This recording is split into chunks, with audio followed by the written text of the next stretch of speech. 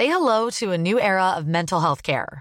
Cerebral is here to help you achieve your mental wellness goals with professional therapy and medication management support. 100% online. You'll experience the all-new Cerebral Way, an innovative approach to mental wellness designed around you. You'll get a personalized treatment plan from a therapist, prescriber, or both in a safe and judgment-free space. Your Cerebral therapist or prescriber will outline a customized plan with clear milestones along the way, so you can get to feeling your best. With Cerebral, you're not alone in your mental health journey. We're here to empower you to live a fulfilling life. So take that first step towards a brighter future and sign up today at Cerebral.com/podcast and use code ACAST to get 15% off your first month. Offer only valid on monthly plans. Other exclusions may apply. Offer ends July 31st, 2024. See site for details.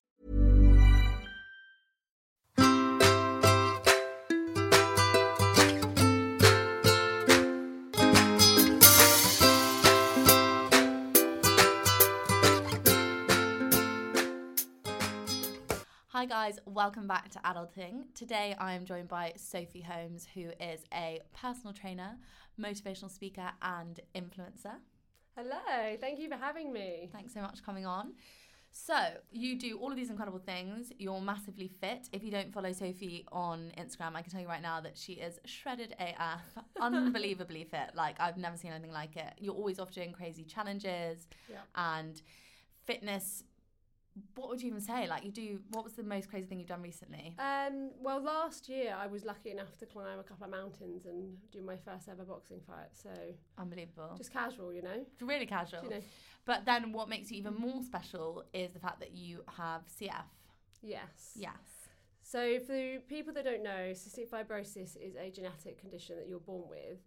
So you inherit it from your parents who have two dodgy genes, basically.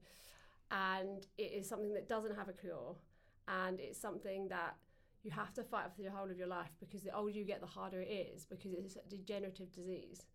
So in theory, when I was born, I was told that I wouldn't make 16. Oh my God. So for my parents, obviously, for them, it felt like they're bringing up a child to die, which is crazy. Yeah. But me being me, I kind of laughed at them and said, oh, that's a cool story, but I've actually got a life to lead. So what is cystic fibrosis for people who don't know? How does it work, and what is it? How does it affect you?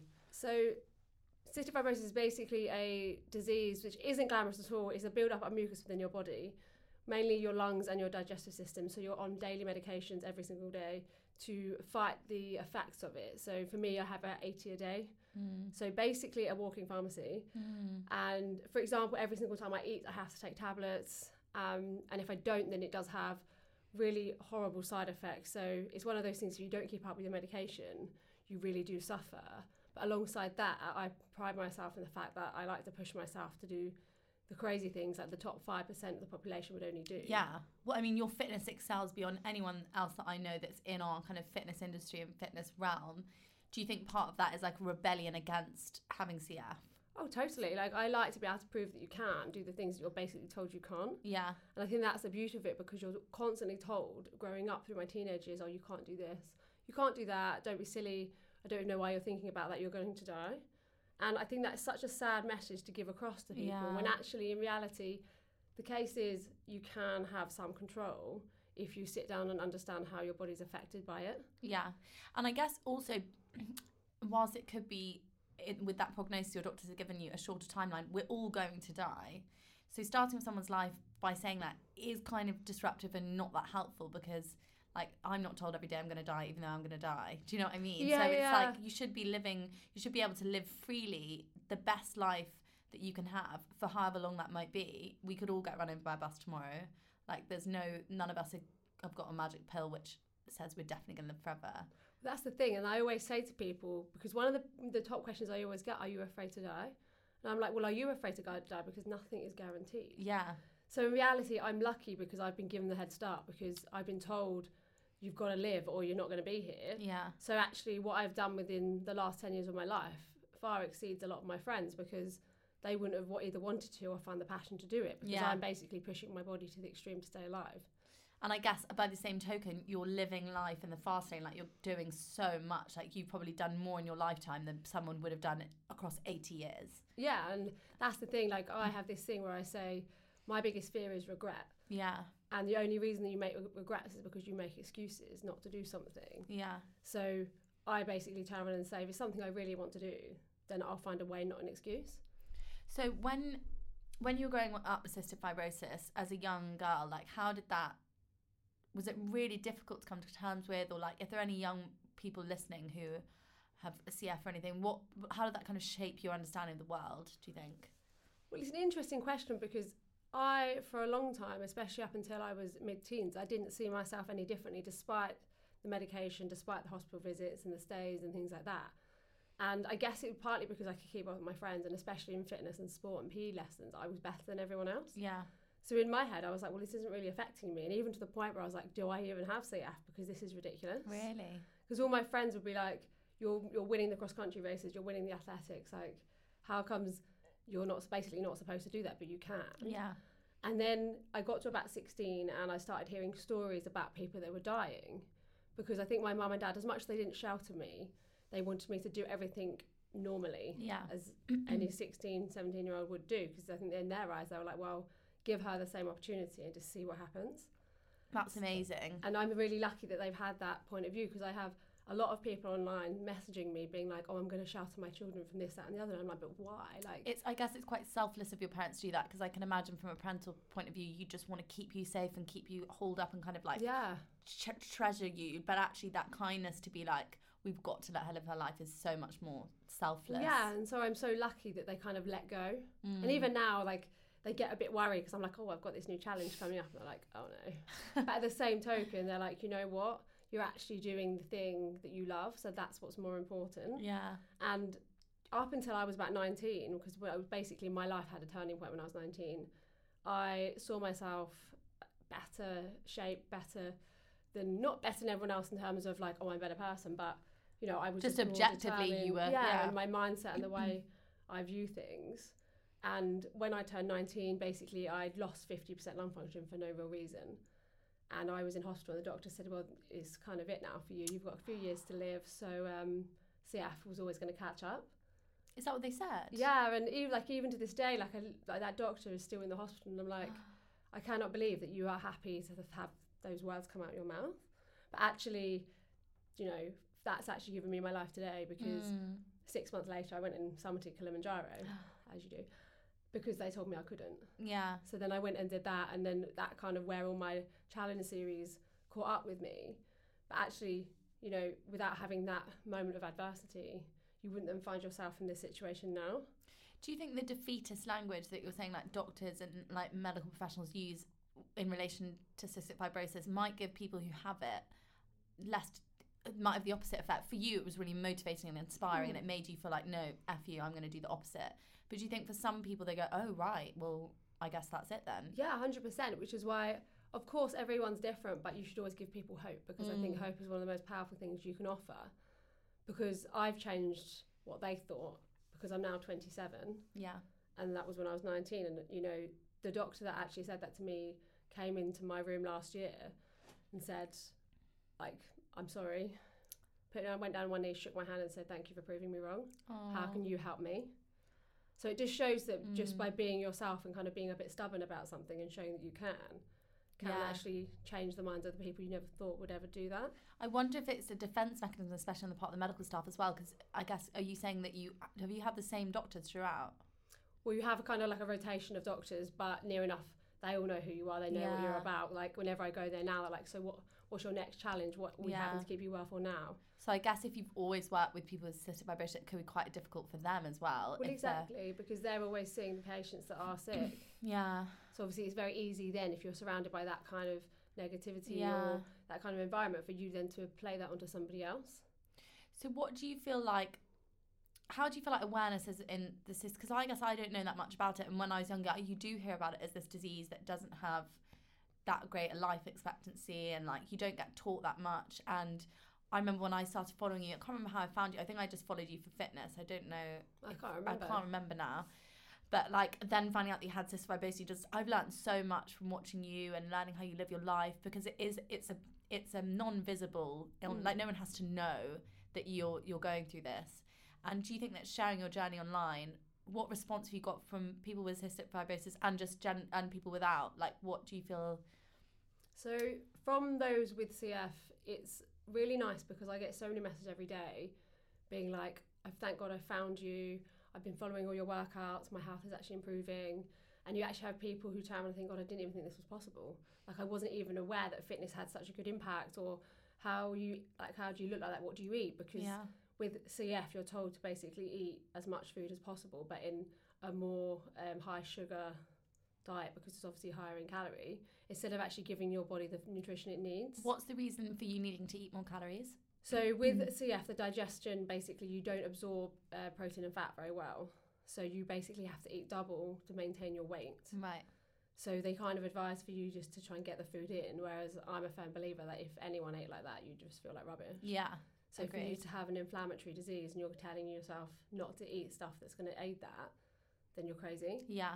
Like, as much as obviously I think nutrition is one of the hardest parts of anyone's life. Yeah. Because the temptation to go out and have a nice time, which is obviously great, but also you then need to get what you need in, especially when you've got a condition that you need to kind of look after and nurture a bit.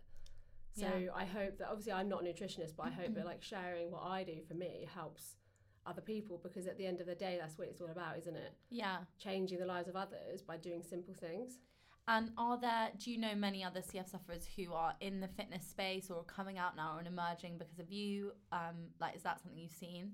Yeah, there's a few more, and actually it's nice because they've said to me, you've given me the confidence to kind of be open about my disease and actually be proud of it and show that I can do all this stuff and enjoy myself. And then there's a few others that kind of came out around the same time as me who are doing the same thing, being like, I'm training this way and I eat like this and I'm really healthy, I'm 30 years old. And like one of the guys, I think he's even got a world record now. Oh my God. So it just shows like, you know, if you can have a few people together, you can kind of change the perception of something. Yeah. And do you feel like, I know we're talking about it now, but do you feel like sometimes well, I don't know if that's the thing actually, because I guess when I hang out with you, I'm not thinking like, oh my God, Sophie has cystic fibrosis. But do you feel like it's become something that you can't escape? And I guess some days you just wish that wasn't part of the conversation? Sometimes. Because I think sometimes I'm like, wouldn't it just be nice not to have to take 80 tablets a day? Oh my God, I know, yeah. And wouldn't it be nice to go to the gym just to go to the gym and not think, oh God, right, I need to like absolutely annihilate myself? Yeah.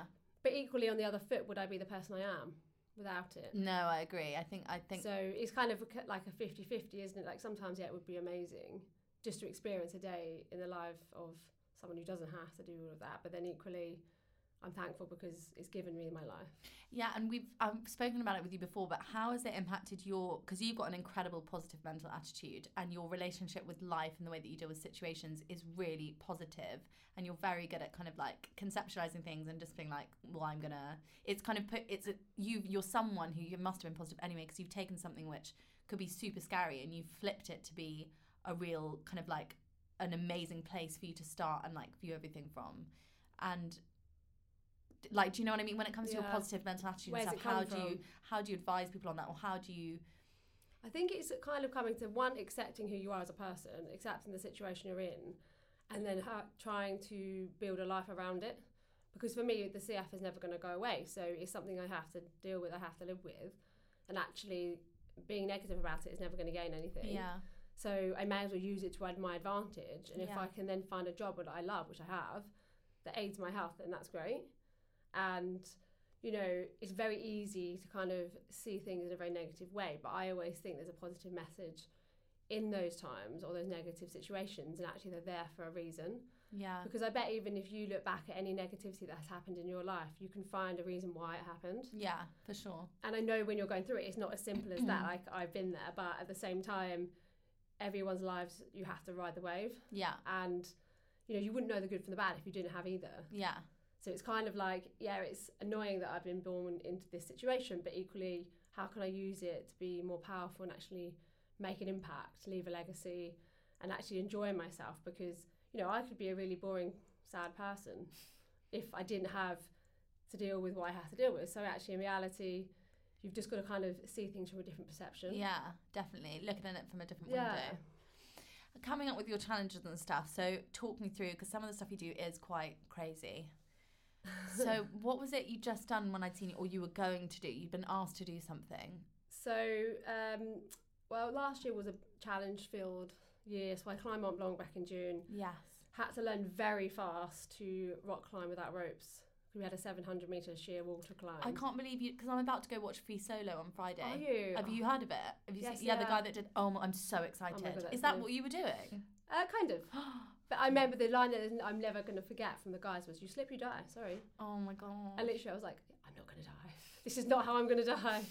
So obviously that was an amazing experience. And we had, I think that was probably one of the mountains, we had to summit 2 mountains on that trip. And one of the mountains, we had to sidestep on the edge of a cliff. There's a sheer drop behind and there was nothing to hold on to. So I think it was the first time in my life I thought, you know what, I may have taken a step too far. But I'm still here, so clearly I haven't. Fucking hell. So that was one of them. And then I did the Himalayas, so trekked the Himalayas, which was amazing. Just a really nice, if anyone's interested in doing challenges, that's a really nice one to go and do. Yeah. Because it's not too hard, but it does challenge you a bit, but it's just really nice. And even if you're a fan of dogs, there's going to be plenty up there, and they're so friendly. Oh, what, wild dogs? Yeah. And oh my God. They follow you, and I woke up one night, and one of them was in my tent. No idea how it got in, but I was like, oh my goodness. What kind of like little huskies? Yeah. Oh my God, But it that's was so adorable. lovely. So obviously we fed them because we're English, you know, that's what you do, isn't it? Because we're English. I love that. Like me and my friend Shah, we were going to the mountain shops, because obviously there's shops on the Himalayas, and buying them biscuits and feeding the dogs. That is so And cute. That sounds incredible. Yeah, it was an amazing experience. And like there was one day where before we went to bed, the sun was setting under the clouds, and like you could see your reflection in the clouds, and it was an incredible, like, it's one of those things, like, unless you're willing to put yourself into that situation, you don't get those kinds of experiences. So that's where I'm lucky to have seen all of that. Yeah, that's amazing. And going back to a little bit about when you're doing that climbing without a rope and stuff, you seem to put yourself a lot in situations where it is kind of almost life and death. Do you think you're like an adrenaline junkie? Oh, 100%. 100%. Do you love that? I don't think I've ever genuinely, and most people aren't, and don't ever really put themselves. There's been moments when I've almost got run over by a car because I'm really bad at crossing roads. And for that split second, I'm like, oh, okay, I'm going to die. But apart from that, I've never actively, like, do you love that feeling of that thrill seeking and like... Yeah, I think it makes me feel alive. Yes. Which is crazy, really. Like, I've jumped out of a plane a few times. I'd love to do it on my own. What a skydive?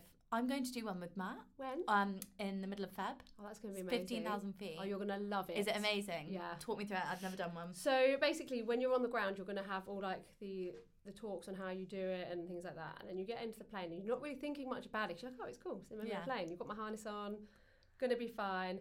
And it's the moment that you sit on your the guy's lap and they strap you in and you're like, okay, it's getting a bit more real, but it's okay.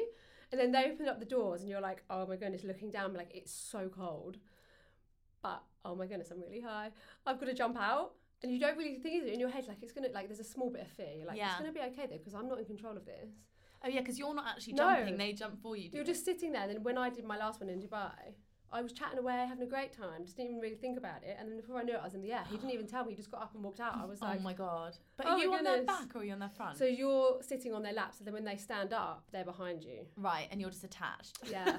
Basically, like, hoping for the best. But you know what the most scary part is after they've pulled the parachute, which is crazy, because you've got your free fall for, like, I think it's about a minute. Yeah. Which is incredible. And Does it feel like a long time or not? Kind of. Because you're like, fuck, I might die. Yeah, because you kind of, by that point, you're like, well, I've got no choice now, I'm here. Yeah. So I've got to do it. So you kind of relax into it because you're like, well, I'm here, so yeah, can't get out. So then they pull the parachute and it goes dead silent and you're like, wow, this is like amazing. But then the realisation hits, you're just hanging.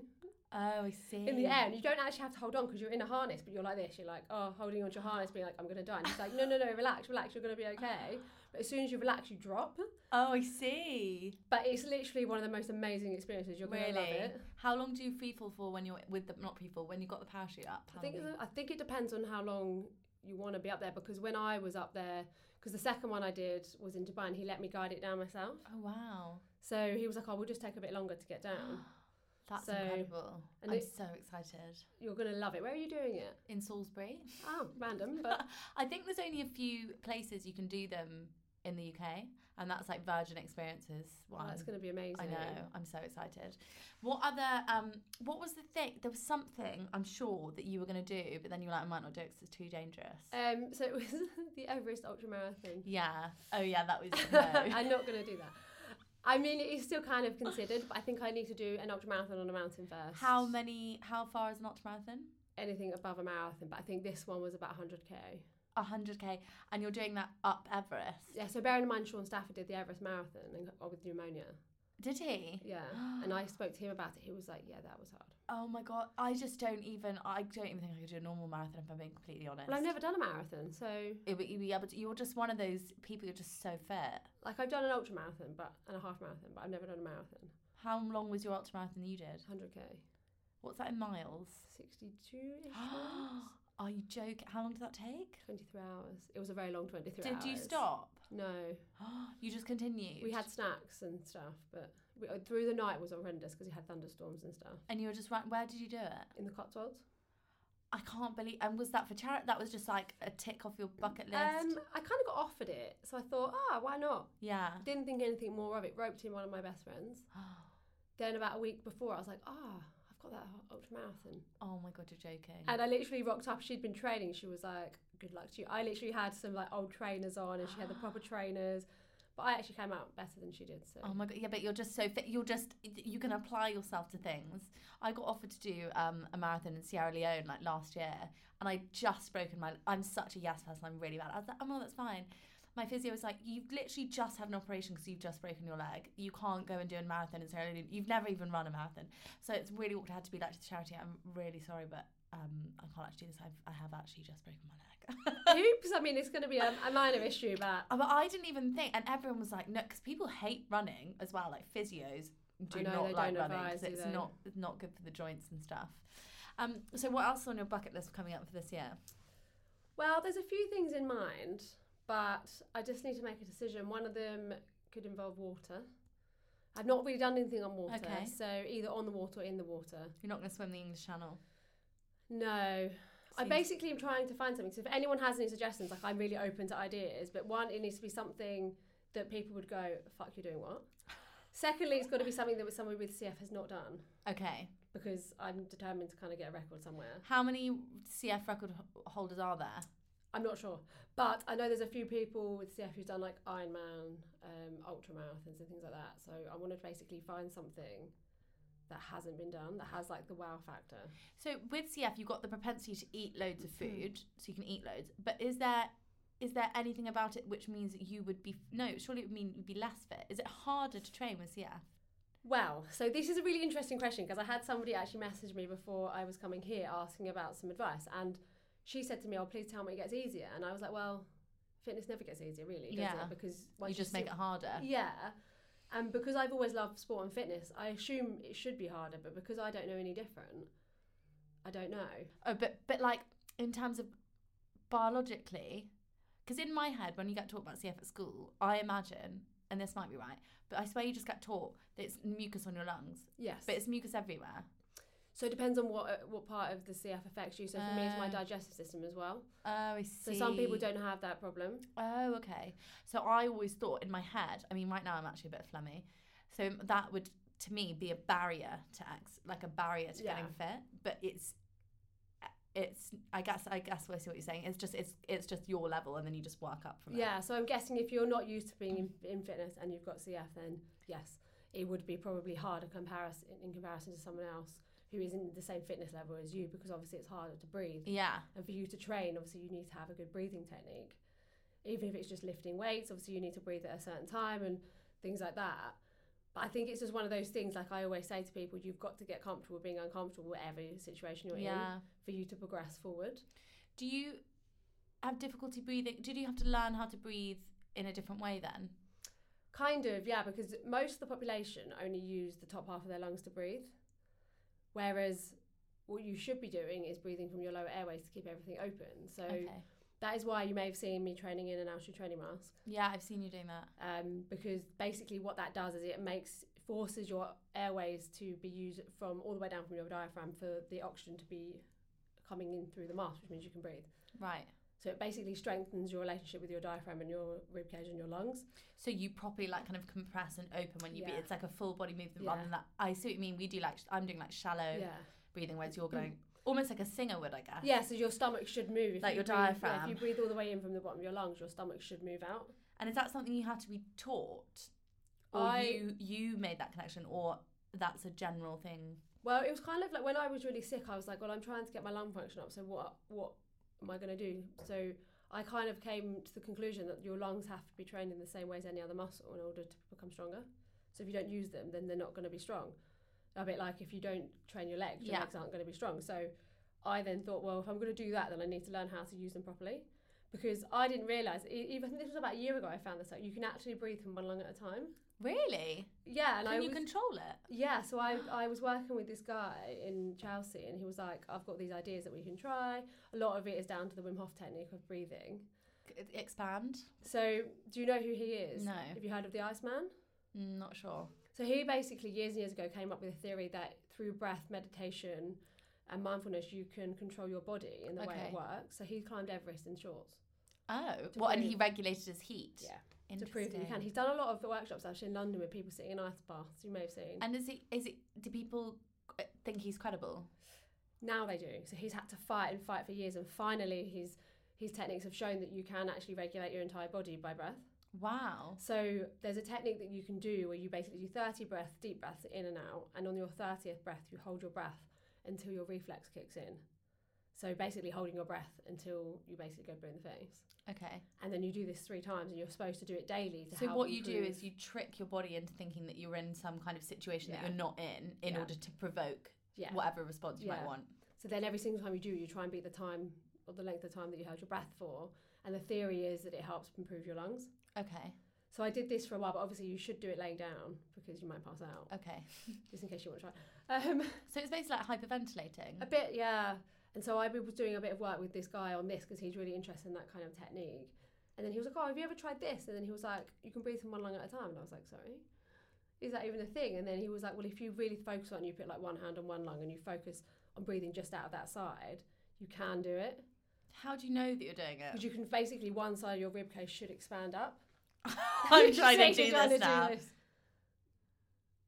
No, but I don't know. I just imagined then that I've got like one tube on the left side, but that's not how it works. It's not so funny when I was little. My mum used to be like, does your mum say that it's gone down the wrong hole? Yeah. So I genuinely thought there was like 2 holes in your throat, and I also thought that food went into your lungs. Oh no! I was really little. Please don't let that happen. No, I thought that it was like a tube, and then it just all went into your lung. I was a bit confused about biology. But you scared you. Yeah, I was quite young. Yeah. It was a bit confusing. Okay, so you're breathing through one lung with this guy. What do your parents say? Do you tell them every time you're going to see someone new? Do they get a bit like, oh my God, stop? No, they just kind of roll their eyes now. Okay. They just be like, okay, off you go. Is there anyone else in your family with CF? No, so I'm the only one, which is handy because people with CF can't meet because to do with cross infection, so I could basically make them ill and vice versa. So it would be really tricky if someone else had it. Well, yeah, like for example, like both my sisters carry the gene, so if their partners carry the gene and they wanted children and they had a child with CF, it would make life very difficult.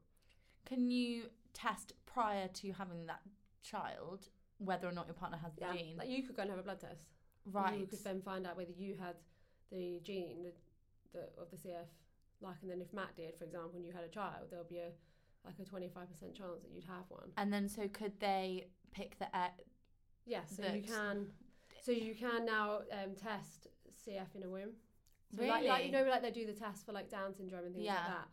You can do it for CF. But that's after you've already got pregnant then. But yeah, but you can then have IVF. Like say for example, I had a boyfriend and we wanted to have a child, but he was a carrier. There's obviously a 50% chance. But what would then happen is then you do IVF. And then they'd pick the right ones that didn't have it. That's so interesting. But that when you were born, when did they find out with you? I was 4 months old. Okay. So I was born 10 weeks early, so eager for life, clearly. Wanted so just to get out. And then because my sisters were early as well, I was just sent home. And then at 4 months old, I think I weighed something stupid, like 2 pounds, which is a real pathetic weight. Oh my God, so you were tiny. Yeah, and my mum apparently used to hold us in like one hand and be like, what is that little frog? Like, oh my God, stop. And then I was then basically stopped breathing, was really sick, crying all the time, and there was loads of signs. And actually it was one of my mum and dad's friends who was my nurse at the time who diagnosed me because none of the doctors actually believed I was sick. Because they're like, oh, she's just young, like she'll be fine. And I apparently had a lot of near-death experiences and things. And so have we come really far in terms of that kind of mindset towards CF in your lifetime, do you think? Well, I think we have, because when I was born, the life expectancy was 16. Yeah.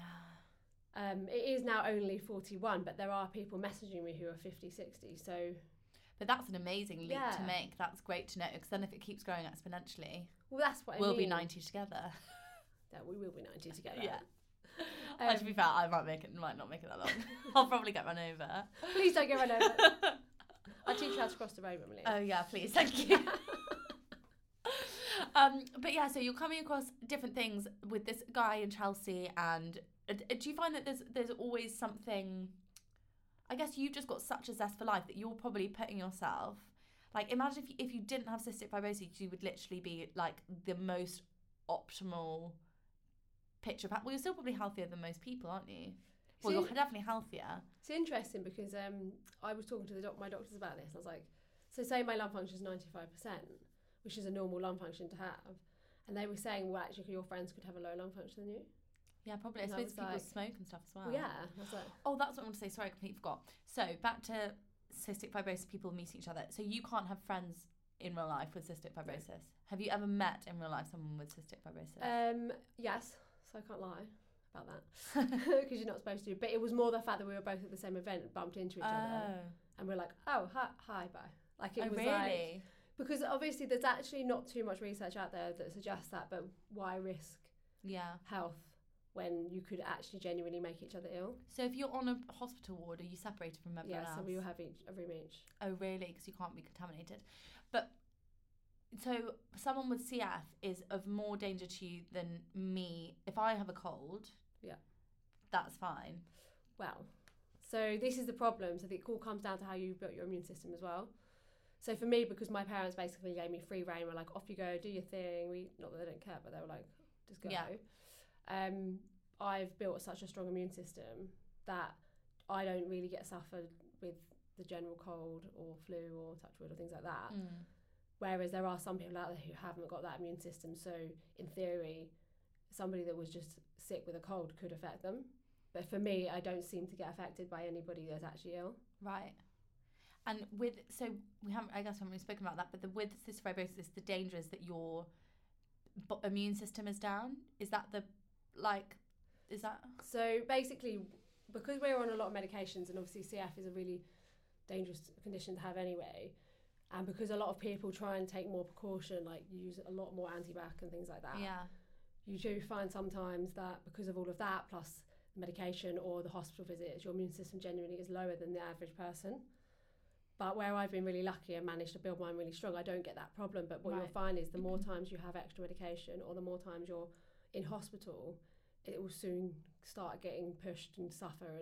And obviously then you start picking up things more easily. Yeah. Which is why I'm still a strong believer of you've got to eat well, but you've also got to put yourself, not go and roll around in the mud. I'm not suggesting everyone should go and do that. Yeah. But I know what you say. Because I guess there's still stuff with that now with people bringing up their children really sheltered, just generally. Yeah. And then they get loads of coughs and colds and illness and stuff because they haven't exposed themselves to it. But so I guess because if you met someone else with CF, you would both have maybe immunity to certain things, but then also because you're on medication, you might get different illnesses. Yeah. So basically, the bugs that I'm susceptible in my lungs, I'm on medication for, so it keeps them suppressed. Yeah. So if someone else with CF comes along and they're not used to those bugs because they're used to other ones, and then they catch something off of me, right, they could then be put in hospital because at the end of the day, their lungs don't know how to deal with it. And if the infection rate is really high, then they could suffer in permanent damage, which obviously in the long run would then lead down to the road of lung transplants and things like that, which isn't very nice. No. But then we were talking about, I think when I saw you last, you were saying there's a film coming out in America. Yes, I think it's called 6 Feet Apart or something. And that's kind of talking about this idea.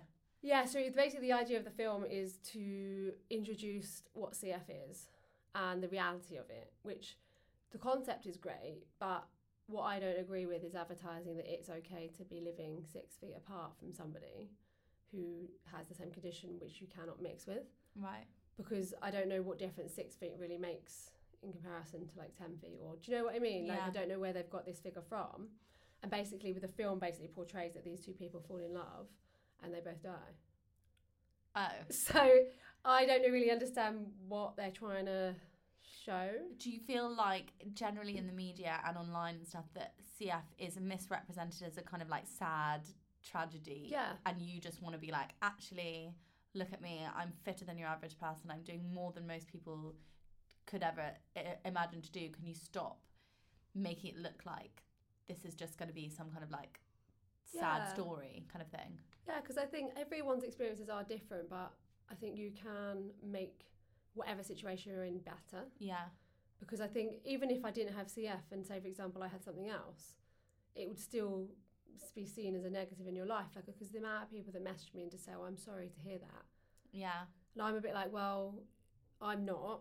So I appreciate your concern. But at the same time, you know, I'm just trying to put a positive message out there to be like, you can actually live an extraordinary life regardless of what situation you're in. I think what's so amazing about you is even sometimes as we're talking, I'm like, shit, I'm talking so candidly with you about stuff like the risk of death or whatever it is, but you're so just like honest about things, and you've also got no barriers up with you. Like, I can ask you questions and you're just like, whatever. Whereas I think people, like what you're saying, they try to handle you with care. They're like, oh, I'm so sorry, or like treading around it. But it's better to be more open about things and get over it, because as you say, we all have things in our lives that aren't as good, and no one's treating it like it's like a sorry cause or something that can't be spoken about, because we should speak about it more candidly, I think. And also, like, as you were saying, like, if you do speak like that about anything or any kind of adversity, not only do you actually feel better about it in general, like, you can probably find out that more people are suffering. Yeah, it minimises it in a way. And actually it minimises it, and also you can then deal with it, accept it, and then move forward from whatever it is. Yeah. Because I think a lot of people say, well, I've got this, so I can't do that. Or that's just your attitude, like, towards it. I got told that I couldn't, say for example, like when I was younger, I had horses for 20 years, I was very lucky, but I got told that I shouldn't go near a horse because it would probably kill me. Not because of the horse, but because of the bacteria. Oh, really? Yeah, that was probably the healthiest years of my life. Oh my God. Say hello to a new era of mental health care. Cerebral is here to help you achieve your mental wellness goals with professional therapy and medication management support. 100% online. You'll experience the all-new Cerebral Way, an innovative approach to mental wellness designed around you. You'll get a personalized treatment plan from a therapist, prescriber, or both in a safe and judgment-free space. Your Cerebral therapist or prescriber will outline a customized plan with clear milestones along the way, so you can get to feeling your best. With Cerebral, you're not alone in your mental health journey. We're here to empower you to live a fulfilling life. So take that first step towards a brighter future and sign up today at Cerebral.com/podcast and use code ACAST to get 15% off your first month. Offer only valid on monthly plans. Other exclusions may apply. Offer ends July 31st, 2024. See site for details. So it's kind of like, don't put like one thing on everybody. Yeah. What about, how does it affect you in terms of like relationships?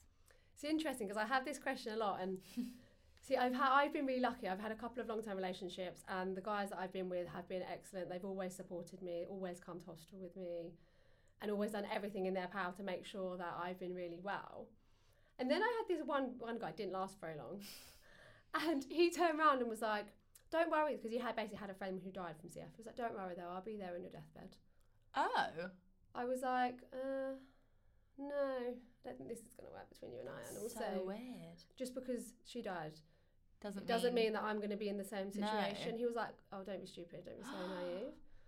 And I was like, I don't know what you're trying to say. And even about 6 months ago, he randomly text me and was like, oh, it's good to see you're still doing well. But also, it's really weird because, as I said, like, we're all going to die, but I would never, ever say to anyone, like, you might die. Like, just because it might be that like, statistically, you could die younger than me, it doesn't mean that I would then be like, oh, that's something I can now kind of be like, fine to talk, because I wouldn't say that to anyone else. I wouldn't say it to someone who's 90. No, it's just a really bizarre mindset to have. Yeah. Especially because it could be something that I was really sensitive about. Like, I'm not, but equally some people are going to be really sensitive about that. But I felt like, as I've said, like, past relationships have been great. Like, people that I've met have more been in awe of the fact that I can do all this stuff, and then I'm like, oh no, if I made you feel bad because I'm doing all this stuff. But how did you get to the point where you were so resilient in having these conversations? Because I feel like I've been quite open with you, but that's only because when I've spoken to you before, you've literally let me ask whatever I wanted. Oh yeah, ask away. Yeah, but like, how did you get to the point where you were like, actually, I'm going to be here to educate, and I'm not going to take it personally, and I'm going to like listen to what you're saying about my what do you call it? Do you call it an illness? Or do you call it my illness that I'm living with? But like, talk to you about that, but I'm here. Do you know what I mean? You manage to somehow separate your personal experience and give people like really useful information about it. I think I read a book called The Chimp Paradox for one. Oh, you kept telling me to read this, didn't you? Yeah. Which separates your emotional state and your brain. So it helps you kind of understand. But also, I kind of very quickly came to the realisation that the only reason that people are either negative towards you or kind of try and pass comments that might upset you is because in actual fact there's a problem in their lives or they've got a problem with themselves. And I kind of then also realised that the more I reacted to things like that and caused stress, I actually got sick. Right. So I then had to very quickly be like, you know what? So people are going to be negative, people are going to say comments because that's life. Yeah. But what I'm going to do is not take it personally because actually that puts my health in a worse state.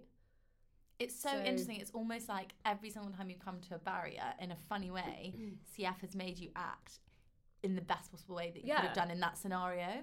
So in a funny way, it's almost like it's like the positive catalyst to so many choices that you've made in your life. Yeah, and it's that's really where I'm really lucky. Yeah. Because it's kind of given me such a unique outlook on life where I kind of see things slightly differently because of the situation I find myself in.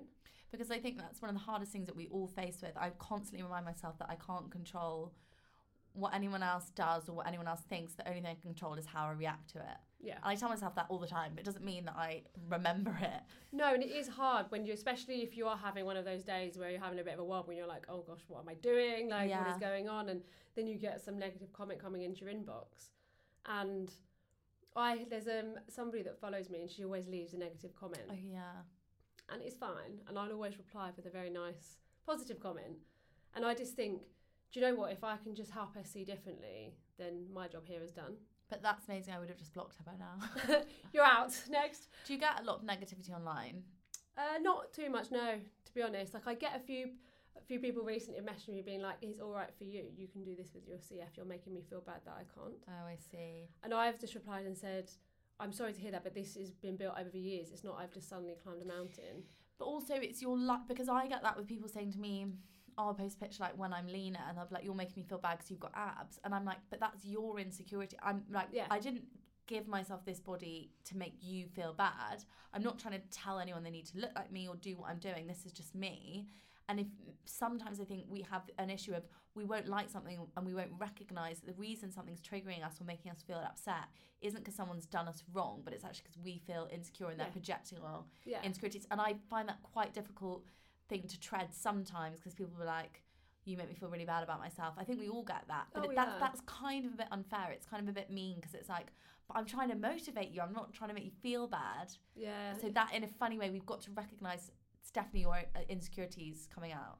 And I think everyone has them because I think it'd be silly to say nobody was insecure about something or had those days where you felt more weight. Because I read this thing the other day where it said, isn't it funny how you look the same every day, yet some days you feel really rubbish and some days you feel really good, when actually in reality you don't look any different. So true. But you can take a picture and one day be like, oh yeah, that'll do, and then take another picture another day and be like, oh my goodness, no.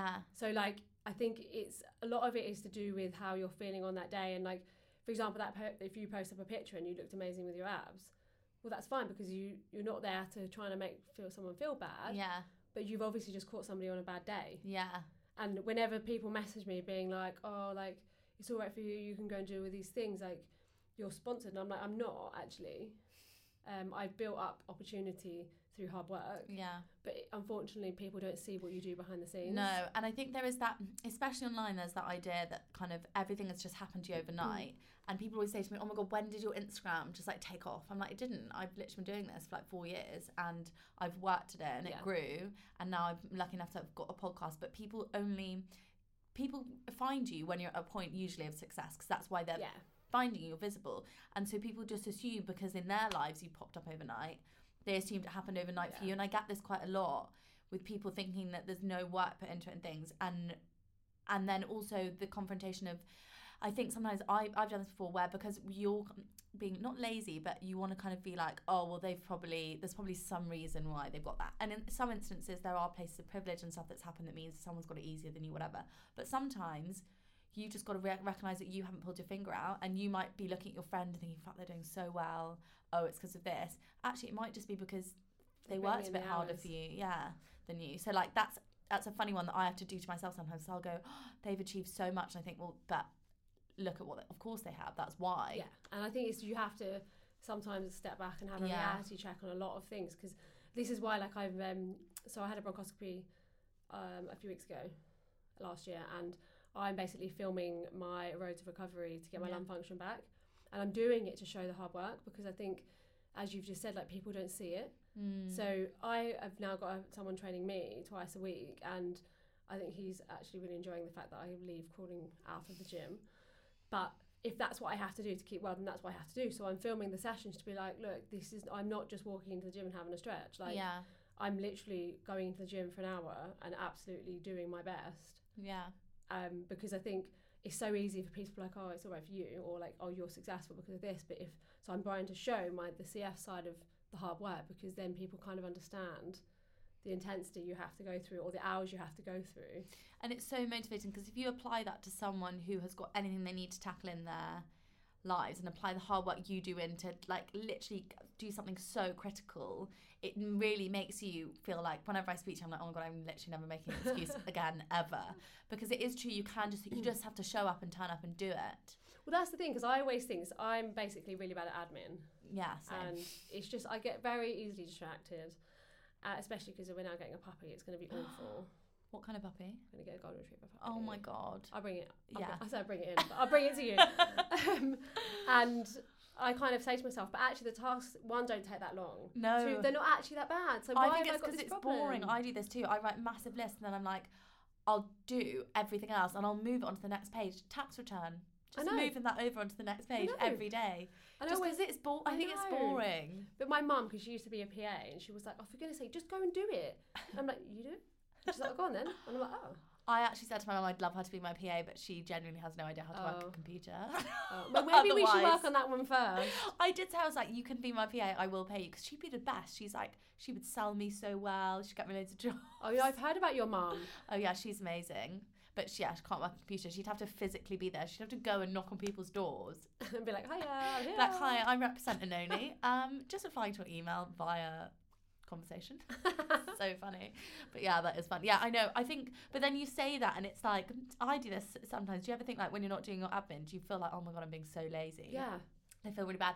And then I realise that no one is good at all aspects of your life. No. So, like, I'll be sometimes shit at doing admin or shit at doing something else. And I'm like, oh my God, I'm so lazy. But I've done, like, so many other things that day, but you often only recognise the pitfalls. So I'll only remember in the week all the crap I didn't do, rather than being like, oh my God, I trained 5 times this week, I've recorded this, and I've done all this stuff I had to do. I just remember the fact that I forgot to do 3 things, and then I feel awful. And we need to be better at recognising our achievements rather than noticing our failures. Yeah, and I think it's about, as you say, like, it's celebrating what you can do as well. Yeah.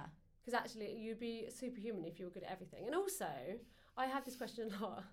Wouldn't it be boring to be perfect? Oh, so boring. Because that would just be mediocre, and nobody wants a mediocre life. Yeah. So if you were good at everything, then what would you do? But there's no trying. I always think this, not that I think the Kardashians are perfect, but I always think they must have the shittest life, because they can and we live in a society where it is capitalist and we want stuff, and but they could have and do anything. I mean, I know there's people richer than them, but just as an example.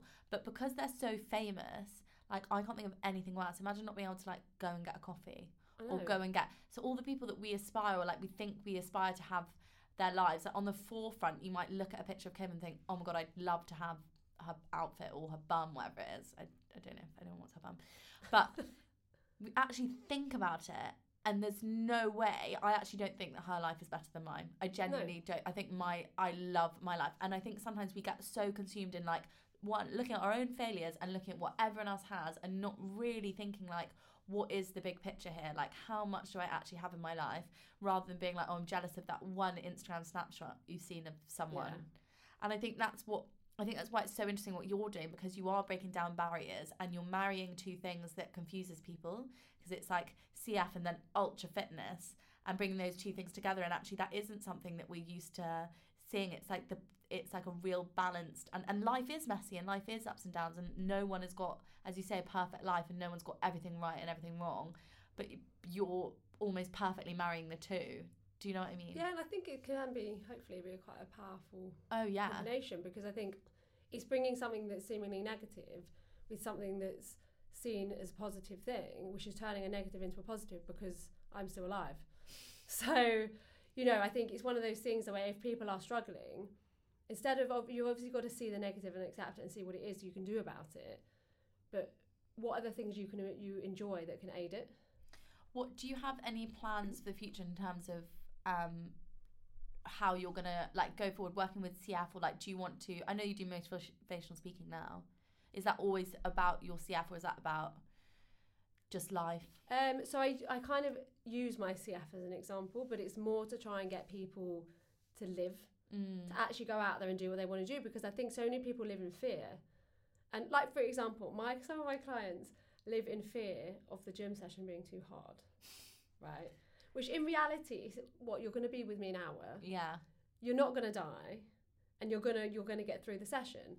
And I think a lot of people see their goals and their big aspirations like that because they live in fear of failure, when actually if you don't try, you're going to fail anyway. Yeah. And actually what I've learned over the years is if you enjoy the failure as much as you enjoy winning, then you're never going to fail, because you're only going to learn and then move forward. Yeah, exactly. And the stuff that I have failed with, actually I found that I don't want anyway. Yeah. And you do have to try, because I used to be that person where I'd quit before I'd even started, because I was so worried about not being good or not being good enough, whatever, so I wouldn't even do it, to the point where I just didn't do anything. Well, yeah, and then you kind of sit there in a messy state and you're like, what am I doing? Yeah, exactly. And you can't be worried about, because there's so many things that I've tried and they just don't work out, and I'm lucky now that I am in the place where I'm like, right, I'm just going to try and start a podcast, see what that happens, and then it's done really well, I'm going to start a book. But you just have to turn up. I think people, probably quite a good metaphor this probably is like my podcast, because everyone goes, oh my god, so can you give me advice about how I start a podcast, what equipment you have, blah, blah, blah.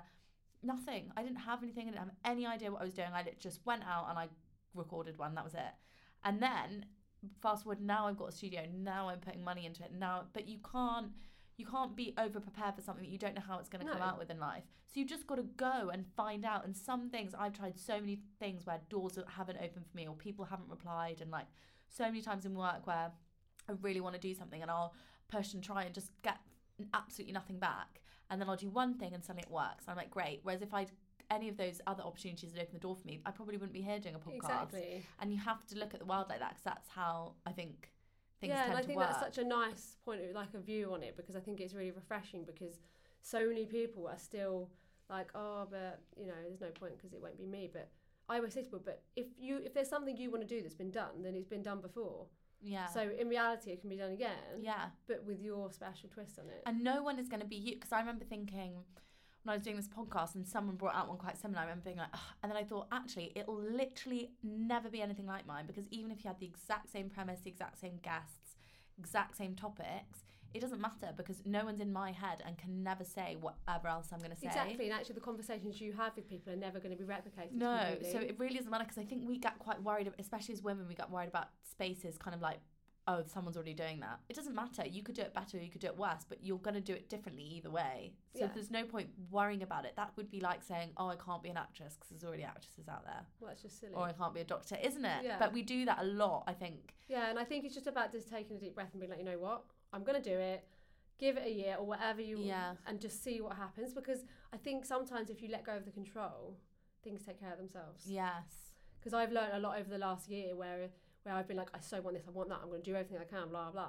And actually when I've let go a little bit and kind of let things take their journeys or whatever, better things have worked out. Yeah, and I think as well, the other thing you get caught up in is you might go like, so let's use the podcast. I'm going to set up a podcast.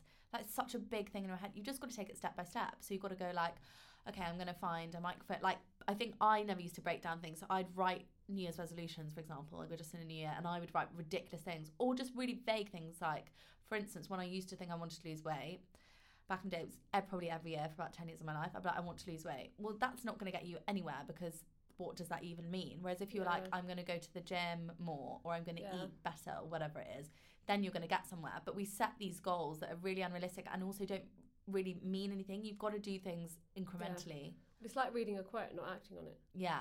Because that's what people do, don't they? They search the internet for different quotes and then they don't do anything about the thing they've just read. Yeah, that is really true. It's about, if you're, for example, like social media, the really reason that people do social media is to make an impact in some form. Yeah.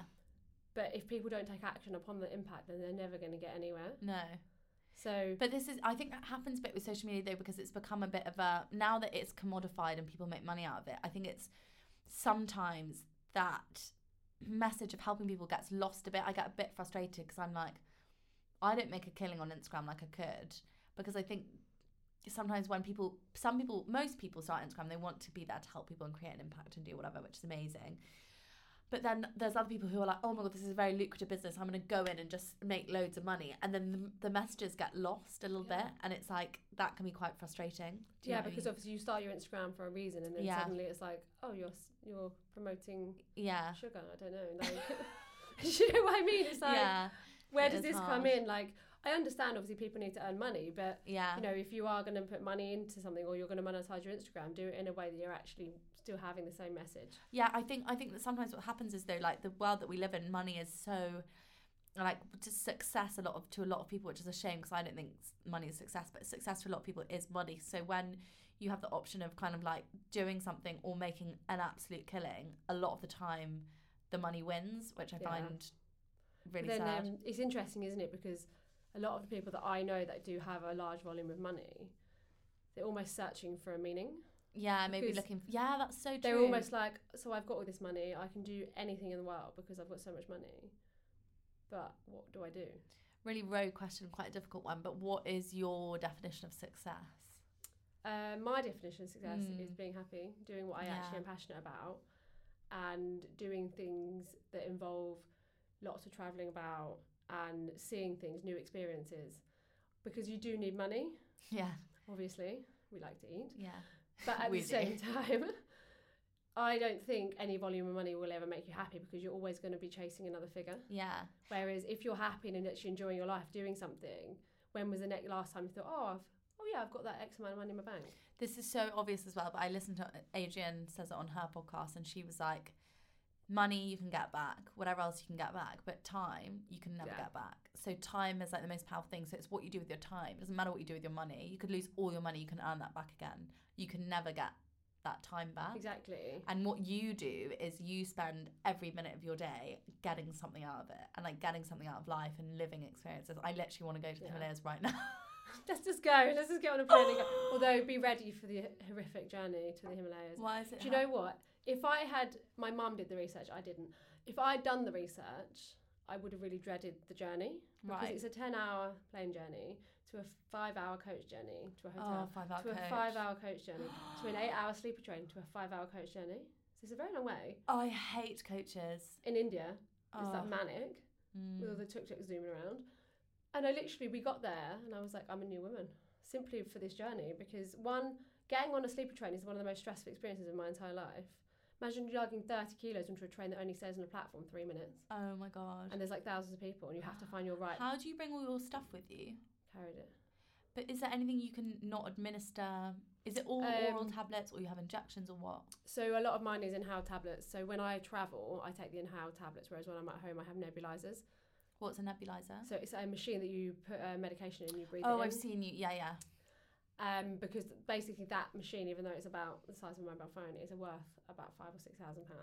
Really? And there is no way that I can ever lose that. Okay. It never leaves the house. Right. So basically I'm lucky where my doctor said, here's these alternative medications which are the same but just in a different form for you to go and do your travels with. And I'm really lucky because they wouldn't do that for everybody. Right. But because I think they realised that I'm going to go anyway. You might as well just let you go. Yeah. And so most of your suitcase is pills? Yeah, so it causes a bit of a problem when you're trying to travel because you need to carry all this stuff. Because actually when I was coming back from India, I got stopped at security and they basically ripped my whole bags apart with all my medication, being like, what is all this? Oh my God. Obviously I have letters and stuff, but that we don't believe you. And I was thinking, oh my God, I'm never going to leave India, am I? Oh God. And then I got quite annoyed because then he was like, oh, you need to explain to me what all this does. You need to take it all apart. And I was like, I'm so tired. I've just been on a mountain for days. I've been on this train. I've been in this coach. I just want to get on a plane and go home. And he was like, you can't take it. I was like, I don't even care. You can have it. Like, it's worth thousands of pounds. But I was like, at that time, I was like, I just want to go home. Yeah. And he was like, well, no, you can't leave. And I'm like, well, it's not illegal drugs. So. Yeah. So what happened? I think because I got so annoyed at him, which I'm not that personality at all. Yeah. I think he was a bit like, okay, goodbye. Because I think he then realised I was being so genuine that I was like, you'd be reacting differently if it was a medication. Oh my God. I know how many, because it's all those complicated things, like going back to it being like an invisible illness. It's like all those little things that people don't think about day to day, just like on top of all the things you might have struggling with breathing or all those other things, it's just those little things like bringing out your medication with you, or like what other day-to-day things do you do that I guess I would know as someone without CF? So every day because the problem with the medication is that you have to split them up. So otherwise they don't really work properly. So I'll get up in the morning and do one, and then you have to wait like half an hour before you do another one. And then so that they digest separately? Yeah, and it's just really a bit of a pain when you're trying to lead a busy life. Yeah. So I then end up having to get up at 5 every day just to simply start the day, which is a real pain. But at the same time, if I have to do to stay alive, then I know 5 o'clock's not that bad. Yeah. Well, it is, but it's not. And then in the evening, you have to repeat the routine. So when I get in from work, it's the same thing. You then have to do, obviously, the different medications, but you have to split them all up, which some evenings, like, you get in at obviously 9, 10 o'clock at night, you're like, I just want to go to bed. Yeah.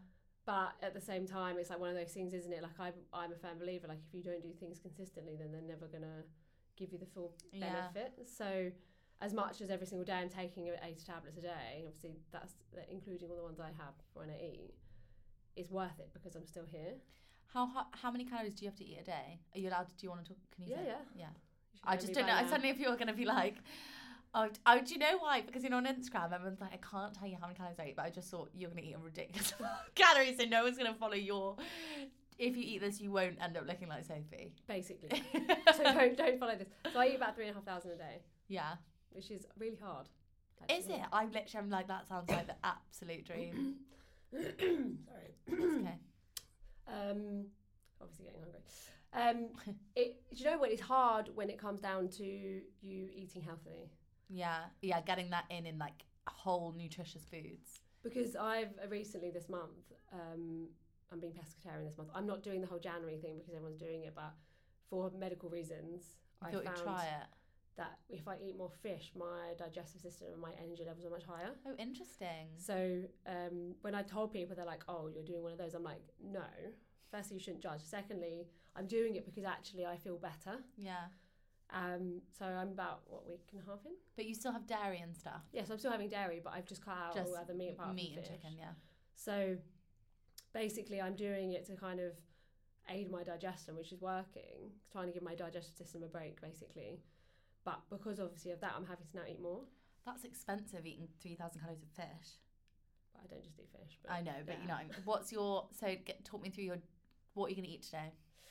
So this morning I had porridge with peanut butter and stuff in. Yeah.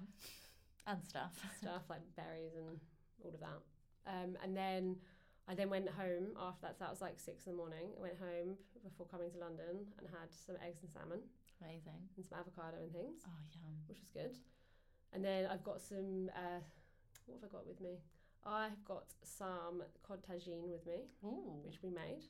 That sounds great. Which is really nice. Which I'll have on the way home before I have to go to my clients. But then I'll have snacks with me because, I don't know, obviously with your clients, you can't just sit and eat a meal while you're like, keep going, or I'm just going to eat my fish or whatever. So then I'll have like snacks. I've got a couple of protein bars and stuff. Not that I generally eat loads of that, but when you're on the run, you kind of have not much choice. And then in the gym, I leave some protein powder if I'm hungry. Like I don't have it every day because it doesn't actually agree with me. But if I'm really hungry and I think I'm going to die, then it's good to have something. Then it's good to have something, and then I'll go home and have dinner. So when you say it's hard to get it in, do you think your hunger matches how many calories you have to eat because of your condition? Or do you feel like you every day are like, oh, I need to eat more? Do you know what? It really depends on if I've trained or not. Right. For example, Monday, I had my PT and we did boxing and some conditioning. And I was so ravenous for the entire day. I didn't know what to do myself. I couldn't even concentrate because I was so hungry. Yeah. And then obviously yesterday, because I was busy in meetings, I didn't train. Yeah. And I wasn't as hungry, but I was like, I should probably still eat more because my metabolism is going to be still faster from yesterday. Yeah. So it's kind of like a weird catch-22. I guess that's the same as most people do. Yeah. But I'm so funny because my hunger, I get really hungry, but only when I'm like thinking about it too much. So I could happily go along all morning and it could be like 1 o'clock and I won't necessarily register that I'm hungry. And then I'll be like, fine. But if I'm working from home, oh my God, I have breakfast at 6. I want lunch by 10. And then I'm like, I need another meal at 12. And then I honestly, I'm just, and it's just because I'm sat I work in my kitchen, so I think my brain's just constantly like I'm in the environment of cooking. Yeah, so my head's going, eat food now, and I'm like, I've just eaten food now, and I'm like Please. hungry again. But I am actually hungry. I don't know if you can hear my tummy rumbling. Oh no! When did you last eat? Oh, I don't even know what the time is. I had breakfast at like 8. That's a long time ago Yeah, now. it's quite a long time ago now. I know. I'm gonna have to have a big lunch. I mean, it's essential for your well-being to have a big lunch. Oh my god, always. Okay, so last little bit now. If you had one piece of advice to give to someone with CF, actually just for anyone, because I guess you can apply it to anything. Yeah. Because I find you a very motivational person. Thank you. What would it be? Put you on the spot. Live without hesitation. That's good.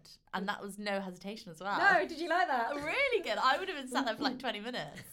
No, I think it's important because I think most people like put their lives into what ifs, but what if that happens and then that doesn't work out? I'm like, just live, go for it, and the things that are meant for you will happen, because I'm a firm believer that your path is set out anyway. Yeah. And everything happens at the right time for you, because so many people live in comparison, don't they? Yeah. They think, oh, but you've done that and you've got this, and all of my friends, this is what they think I'm like a bit of a running joke because I've been single for 5 years. They go to me, oh, so we've moved out with our boyfriends and not engaged and having children. What about you? And I'm like, I'm not comparing myself to your life, because I've actually got a great life and I love my life. Exactly. So I will meet someone when the time is right, because at the moment I think men think I'm scary, which I'm not. I think people just are scared to live, so just go live without hesitation and enjoy yourself and have fun. Because if you're not having fun, what's the point? I love that. Thank you so much. Thank you. Where can everyone find you if they would like to come and follow more Words of Wisdom? My Instagram or my YouTube channel are both Sophie Grace Holmes. Nice and simple. Amazing. And is there anything exciting we should be looking out for you doing in 2019? I am launching something in February. Oh, can't say just yet, but top secret. Look out for that, because it's going to involve a lot of fun. Okay, amazing. Thank you so much for listening, guys, and I will put Sophie's details in the box below, and I will see you soon.